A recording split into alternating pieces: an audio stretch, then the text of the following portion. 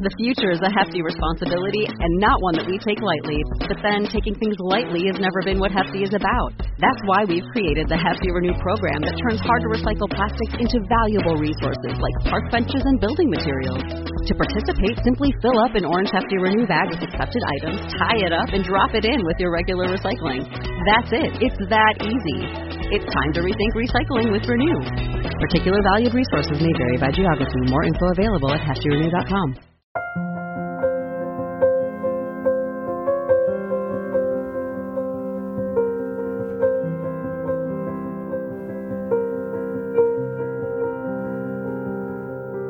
We spend a lot of life learning about the things in front of us. Those little board books that kids love to have read to them are a perfect example. They can point to an object, say the name, and allow something new to embed itself in their mind. Which is why I love to nerd out so often about the work that historians and archaeologists do. Because a lot of the time they're doing the opposite of those board books. They point to gaps in an environment or a document, and then they fill in the blank. They infer a long-lost reality based on the emptiness that it left behind. A great example actually hit the news just a while back in January of 2023. Researchers in Denmark announced that they had discovered a massive Viking structure that dates back as far as the 9th century, and all evidence points to it having been an important building, probably used for community and political gatherings. But they didn't discover this structure by finding its walls and furniture. No, they just found the holes that the building's beams once stood in. Their width and depth and spacing across the dig sites all paint a clear picture, one that's comprised of invisible elements only trained experts might spot. Their job is simply to fill in the blanks.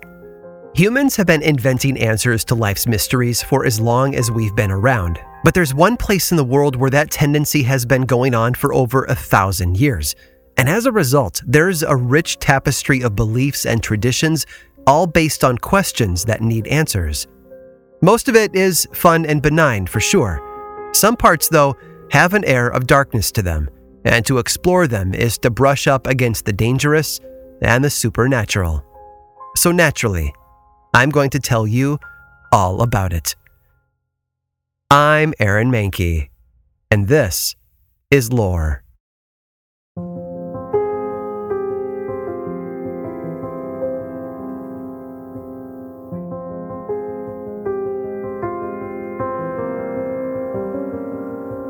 The landscape is often the biggest clue. Why do the people from a particular place tell the kinds of stories they did?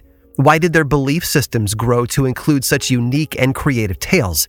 Sometimes the best place to look for those answers is the place they lived. And in that sense, there are few places as powerful as Iceland. One of the factors that contributes to that sense of awe is just how sparsely populated the place is. For perspective, Iceland is the second largest island in Europe right after Great Britain. But where Great Britain has roughly 700 people per square mile, in Iceland that number is 9. Talk about isolation, right? Now, the overall mythology and belief system in Iceland is really just a transplant by Scandinavian settlers about 1,200 years ago. The first to arrive were what historians would call pagan, but soon after that, Christianity began to work its way inside. That's a mix that we'll see play out in the stories and practices later on in this episode. And let's not forget the weather there. Winters aren't particularly harsh, but there's a period of the year where they only get about 4 hours of sunlight each day. And since the island is volcanic, there aren't a lot of trees, so early homes were built out of stone and turf and very difficult to keep warm. Why is that important to know? Because that sort of environment brought communities indoors during the dark winter months. Families would welcome in orphans and widows to add more bodies to their small spaces. And while they were there, huddled together for warmth, they would do indoor work like weaving, shoemaking, and sewing. And of course, they would tell stories. You see, the landscape of Iceland offered those early settlers a lot to talk about. Think about it. Massive waterfalls, deep ravines, towering volcanic mountains, all painted in the light of the aurora borealis. It was a world that begged for explanation, so they told stories about it. A great example is the volcanic activity that people had to live with. They are everywhere, with a current count at around 130. In the millennia since the Scandinavians arrived, 15% of those volcanoes have erupted, many of them over and over throughout the years. The most famous might just be Hekla, a volcano on the southern end of the island. Not only has it erupted 23 times since 1104, but it's prolific, sometimes launching lava bombs into the air, massive chunks of molten rock that can weigh upwards of 12 tons, which is why, in the Middle Ages, Hekla was considered a gateway to hell. And they meant that in two ways. In one sense, they believed that the volcano was home to some version of the Christian hell where criminals and non-believers would go to be punished. At the same time, though, the mountain rained fire and brimstone down on communities around it, turning their actual world into a literal hell. But the landscape had something else to frighten people with. All of the volcanic activity that had helped form the island 18 million years ago, plus the massive debris thrown out by these still active volcanoes, has created an environment littered with massive, oddly shaped formations, and they became the perfect focal point for folklore about a specific creature. Trolls. They were typically described as powerful and large, but also very dumb giants who lived in the caves and mountains of the region. Like the Scandinavian trolls that Iceland's first settlers would have whispered about, these trolls were monsters that loved to feast on human flesh. But they also had a weakness. Sunlight would turn them to stone. And yes, if fans of The Hobbit find that familiar, there's a reason for that. Because of this, various large stones around the island have attracted legends about their trollish origins. There's Trolltunga, which literally means troll tongue, because it's an ancient rock formation that looks an awful lot like a giant stone tongue. The troll that it once belonged to, they say, had been bragging about his immunity to sunlight, brazenly sticking his tongue out at it when he was frozen for all eternity by it. There are a lot of other examples too, but my favorite might just be the trio of rock pillars off the coast of Vik. As the story goes, there once were a pair of trolls who wanted to book passage on a ship, but when the captain turned them away, they got angry and decided to steal the ship instead. So the pair waded out into the sea and grabbed hold of it, and then began to walk it back to shore. But they were so caught up in the crime they were committing that they lost track of the time. Before they reached land, the sun rose, turning both trolls and the ship they were dragging into stone. Those three pillars are all that's left of them today. Clearly, trolls were a bit terrible at time management, but they certainly did fill a gap in the knowledge of the early inhabitants of Iceland. Between the rocks that fell from the sky and those that were pushed up from below, the landscape of the island was practically crying out for tales that would explain everything. But the folklore of Iceland goes beyond hell mountains and chronologically challenged trolls. In fact, to dive into the truly amazing tales that people whispered, we need to think on a smaller scale than giants. Lucky for us, though, those stories only get darker.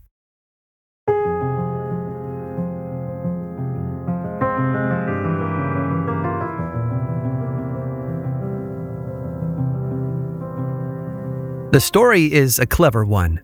It's said that in the days after Adam and Eve were kicked out of the Garden of Eden, God dropped by to pay them a visit. Now, since their garden days, the first couple had been busy, producing 2 children, Cain and Abel. So God, maybe trying to be polite and not show off that he saw and knew everything, asked Adam and Eve if they had any other children as well. And the truth is they had, but those other kids were pretty filthy from playing in the dirt, so not wanting to embarrass herself, Eve lied and said no. And as a result of that lie, it's said that God cursed those other children to forever be invisible to the rest of humanity. Hidden, as one might say. Today, the people of Iceland refer to them as the Huldufolk, which means the hidden people. Longtime listeners will remember that we've covered a lot of their stories already, but there are a couple of things I wanted to point out about them. First, apparently, elves isn't the most politically correct term for them, so consider yourself warned. And second, they are exactly like us, only better. Think about it from the perspective of Icelandic settlers. They were poor farmers, eking out a meager living through hard work in rough conditions. Nothing they had was nice, and very little of life was easy. So it made sense that their vision of the Huldufolk was that these were people just like them, only wearing fancier clothing, using nicer possessions, and with plenty of time on their hands to eat, drink, and be merry. From that angle, you can see their longings woven throughout these stories. But their fears also make a few appearances in the stories they told. And a great example are the Landwights. These are nature spirits that were said to live in the land and water of Iceland, and they served as guardians of it and brought prosperity to those who respected it properly. One popular story involving wights is found in the saga of King Olaf Tryggvason, who reigned in the late 900s.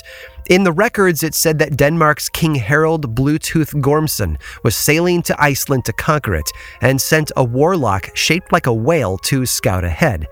That's when 4 powerful wights flew out to meet the warlock. They were a mighty dragon, a vulture as wide as the mountains, a huge gray bull, and a giant who stood taller than the tallest mountain. Needless to say, the warlock didn't stand a chance.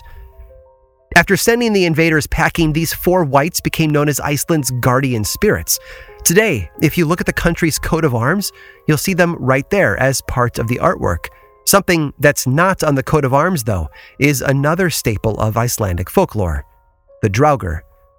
In a way, the Draugr are ghosts, but not in the sense that most of us were raised to assume. These aren't built of mist and smoke, like eerie mirages that you can see and walk right through. No, the Draugr were said to be a lot like you and me, physical and corporeal, but perhaps also stronger and a whole lot meaner. You see, the Viking-era Scandinavians believed in an afterlife, just not a heavenly one. Yes, the noblest of warriors got to go to Valhalla, but many others wouldn't make it that far. Instead, their corpses would become animated by some evil force. Most of the time, that just left an undead creature living inside a burial mound. But every now and then, they would grow restless and break free. What they did after that was always up in the air. A Draugr might stomp around on the roof of your house and annoy you, or it might kill your livestock. Worse yet, it might kill you and then drink your blood.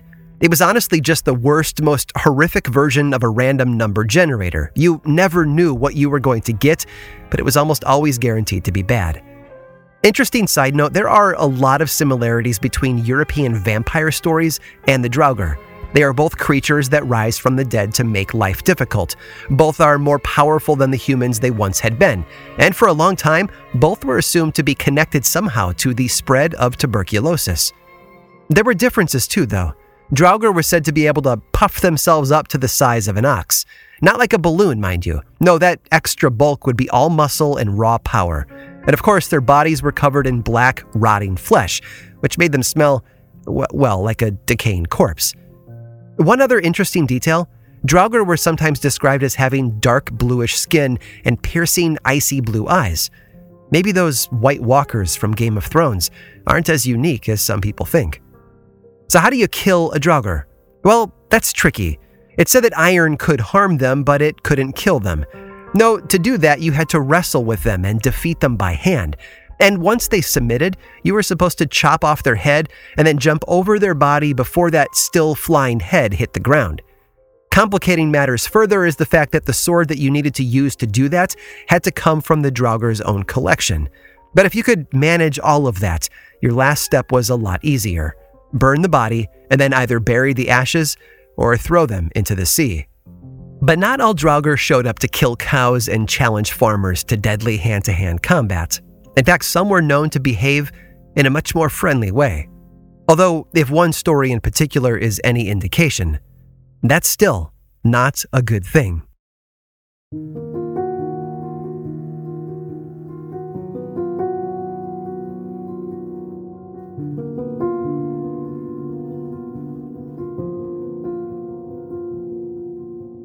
Context is king, so let's start there. One of the key features of Draugr were their origin stories. While Western ghost stories usually describe them as the spirits of people with unfinished business, Draugr were typically the reanimated corpses of people who had been disliked or marginalized in life. And that sort of foundation meant that these creatures came looking for the people who offended or mistreated them in life. At the very least, they had a tendency to believe that things needed to be done in a proper way, which drove some of their behavior. And we could see that quality on display in a story from a collection of records known as the Sagas of Icelanders. These were narrative chronicles that were meant to document historical events. They were written over the course of maybe 300 years, starting in the 12th century and still being written in the 14th century. But they covered earlier events, stuff from the 9th, 10th, and 11th centuries. And one other thing, up until those later ones were written in the 14th century, all of them were pretty much absent of fiction, meaning the tales they recorded were believed by the writers and readers to be 100% true. So as we dive into this last story, keep that context in mind. The tale I want to share with you comes from the Eyrbyggja saga, written at a monastery in Helgafell around 1230, and it describes events that took place in the year 1000, when a ship arrived on Iceland shores carrying goods and settlers from Dublin. Now, one of the passengers was a woman named Thorgunna, who was described as a tall, broad-shouldered woman with a stout, powerful build. She wasn't easy to get along with and kept to herself most of the time. Coupled with her status as an immigrant, all of those details apparently made her a bit difficult for the people around her to like. Now, her job once she arrived was basically working as a maidservant and farmhand in another couple's house. And there's this almost tantalizing hint in the story that the only reason she's even invited to work there is because the lady of the house covets Thorgunna's nice furniture and bed linens. One day later that summer, something strange happened. It rained blood on the town they lived in. And we could question whether it was actual blood or just red volcanic ash mixed with normal rainwater, but the results were the same. Everything was covered in a thick red liquid, and that understandably freaked everyone out. The blood rain dried up pretty quickly though, except for the pile of hay that Thorgunna had been working on, and she took that as a sign that her own death was coming soon. So she begged the man of the house, Porodur, to promise her two things: that he would burn her bed linens after she died, and that he would transport her body to a Christian church in Skalholt, and Porodur kindly agrees. And sure enough, Thorgunna becomes sick a short while later and does actually die. But instead of burning her bedclothes, Porodur just gives them to his wife since she had wanted them so badly anyway.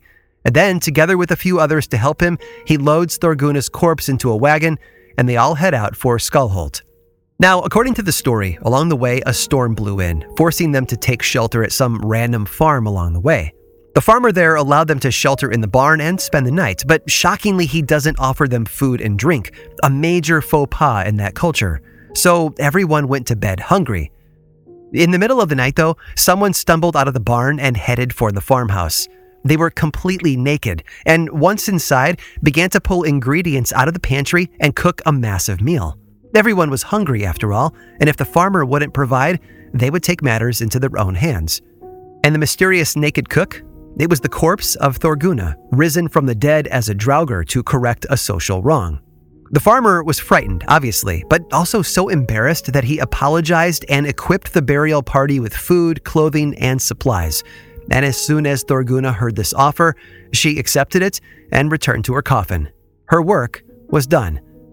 After eating the meal that the draugr had cooked them, with a dash of holy water, they say, the party packed up and left and continued on until they laid Thorgunna to rest where she had originally requested. And when they returned home, Porodur was said to have taken those bed linens back from his wife and burned them. You know, just in case Thorgunna wanted to come back for a repeat performance. It's a fascinating story, written down in a time when the sagas held nothing but records of actual events.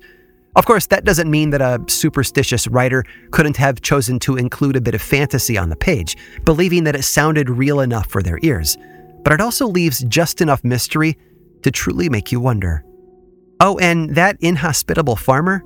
It's said that in the weeks after Thorgunna's undead meal prep, an illness swept through his farm. And as a result, 6 members of his household all passed away.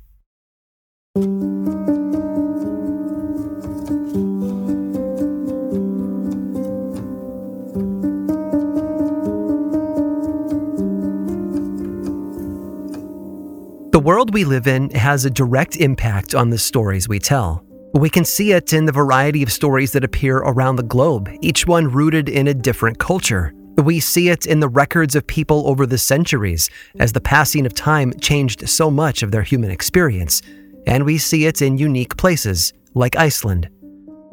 Over the years, I've been able to take you to some pretty special corners of folklore, and each of them has provided us with a little glimpse into how the human mind works in the face of questions and gaps in our understanding. I hope you've been able to see today's tour through the ghosts and monsters of Iceland as another example of that, and possibly something more. That island might be a little less crowded than a lot of other places in the world, as far as people go, but it's absolutely littered with stories and legends. And one great way to view it all is through the lens we tend to see the old Viking warriors. Because behind all that strength and aggression, there were frightened minds. How do we know? Because when they weren't pillaging or conquering other people, the Vikings were spending a huge amount of time on real, tangible ways to protect themselves from things like the Draugr.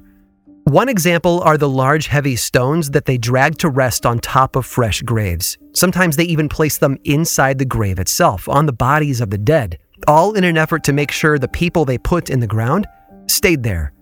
And while it's true that some Vikings were buried with their weapons, many graves show that those weapons were made useless or ineffective by the people who buried them.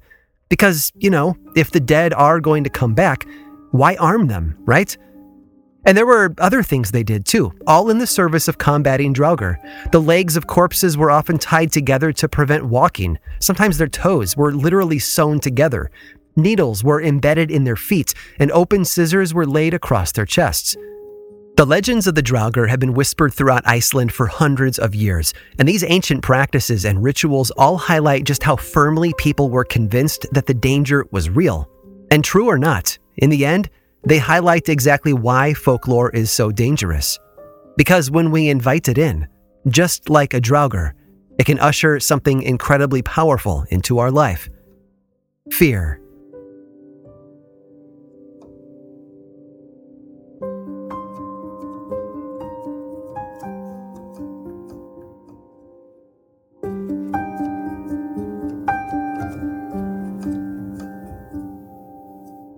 The folklore of Iceland is certainly entertaining and enlightening. So many aspects of it have leaked out into the rest of the world, and even today we can find it throughout modern pop culture.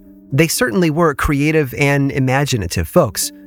But medieval Scandinavians were just like you and me. They put their pants on one leg at a time. Except, well, I might need to clarify that with one final story. Stick around through this brief sponsor break to hear all about it.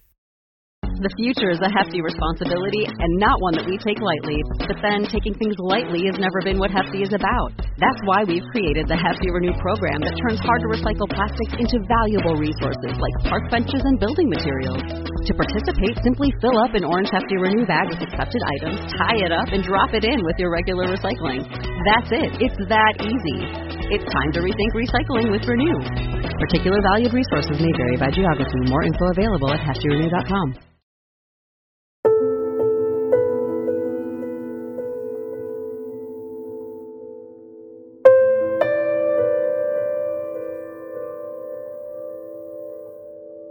If you've played a fantasy role-playing game before, you're probably familiar with the idea of runes.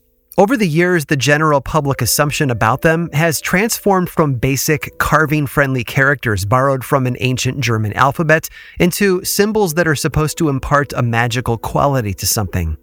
In Iceland, though, if we want to talk about the symbols of sorcery, we need to talk about staves. These were intricate magical symbols that would be drawn on objects to alter their nature or make them more powerful. And where runes look like simple and easy to replicate symbols, staves look a lot more like little drawings with lots of different elements. For example, the stave known as Anger Gapi looks a lot like a circle, but it has a face at the center and leaves drawn at the 4 cardinal points.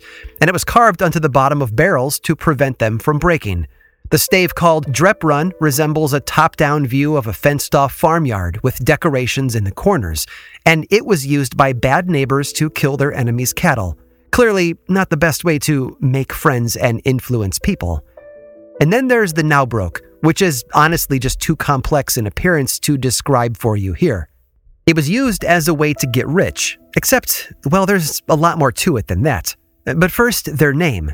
They called them necropants. Here's how they work. Let's say you're a poor farmer and you have a friend who is sick and dying. So you go and visit and ask them to do you a favor. Would you please, you ask them, let me make a pair of pants out of your skin once you've died? And yes, I know that question was 100% unexpected. Just stick with me though, because it's going to get so much better. You see, if your friend gives you permission and then he dies, you go through the usual burial traditions and have him interred in the ground. Oh, and that permission is important. Non-consensual necropants do not work. Once they've been in the ground a while, you dig them up and then skin their corpse from the waist down. And you need to be careful. Any hole or tear will ruin the process, so you need to do this in one perfect piece of human flesh. If you can manage it though, you're nearly there. The next step is to take off your pants and then step into your newly acquired Necropants and pull them up. After that, you just need to steal a coin from a widow and place it in the pocket of these new pants. A pocket, by the way, that's basically just the empty scrotum of your dead friend. A lovely thought, I know. But once that's done, you're all set. Each time you reach into that scrotum pocket for some money, you'll find it. An endless supply of handfuls of coins. All yours thanks to your brand new Necropants. Honestly, what could go wrong, right? Well, a couple of things. First off, these pants are permanent. You'll never be able to take them off once you've put them on. Well, unless you can convince a different friend to take them off your hands, which means you're going to look pretty odd for the rest of your life. But hey, money talks, right? And second, that entire process of making your Necropants, that's black magic, my friend, which means that you have traded your soul for some earthly riches. Again, if that's what you were after and all you value, then I guess it was worth the price. But it's a cost that needs to be considered. And I know all of this sounds pretty wacky. I will be the first to admit that it's a piece of folklore I never really saw coming. But it's real, and if you want to see a pair for yourself, all you need to do is visit the Museum of Icelandic Sorcery and Witchcraft in the village of Holmavik. Because they have a life-size recreation of what a pair of Necropants might look like, right down to the semi-transparent material fashioned into a roughly sewn pair of pants that's standing on top of a pile of dozens of old coins. Is it frightening? Well, that depends on your view of such things. But it's one of those bits of folklore that I simply had to pass on to you. Because if you're ever trying to make small talk at the office or a party, the Necropants are always there, safely tucked away in your pocket.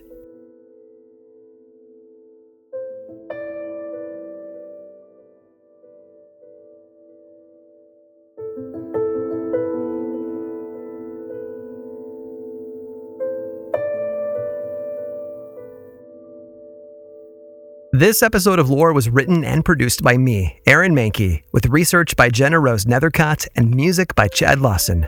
Lore is much more than just a podcast. There's a book series available in bookstores and online, and 2 seasons of the television show on Amazon Prime Video. Check them both out if you want more lore in your life. Information about all of that and more is available over at lorepodcast.com. And for fans of video content, Lore is also on YouTube. Each new episode is released alongside the podcast, but in talking head style video format. Be sure to subscribe and leave a comment.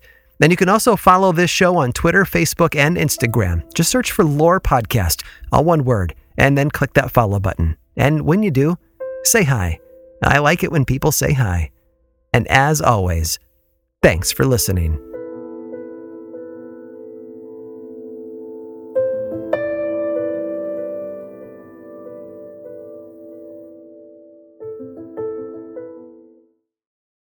Millions of people have lost weight with personalized plans from Noom. Like Evan, who can't stand salads and still lost 50 pounds. Salads generally for most people are the easy button, right? For me, that wasn't an option. I never really was a salad guy. That's just not who I am. But Noom worked for me. Get your personalized plan today at Noom.com. Real Noom user compensated to provide their story. In 4 weeks, the typical Noom user can expect to lose 1 to 2 pounds per week. Individual results may vary.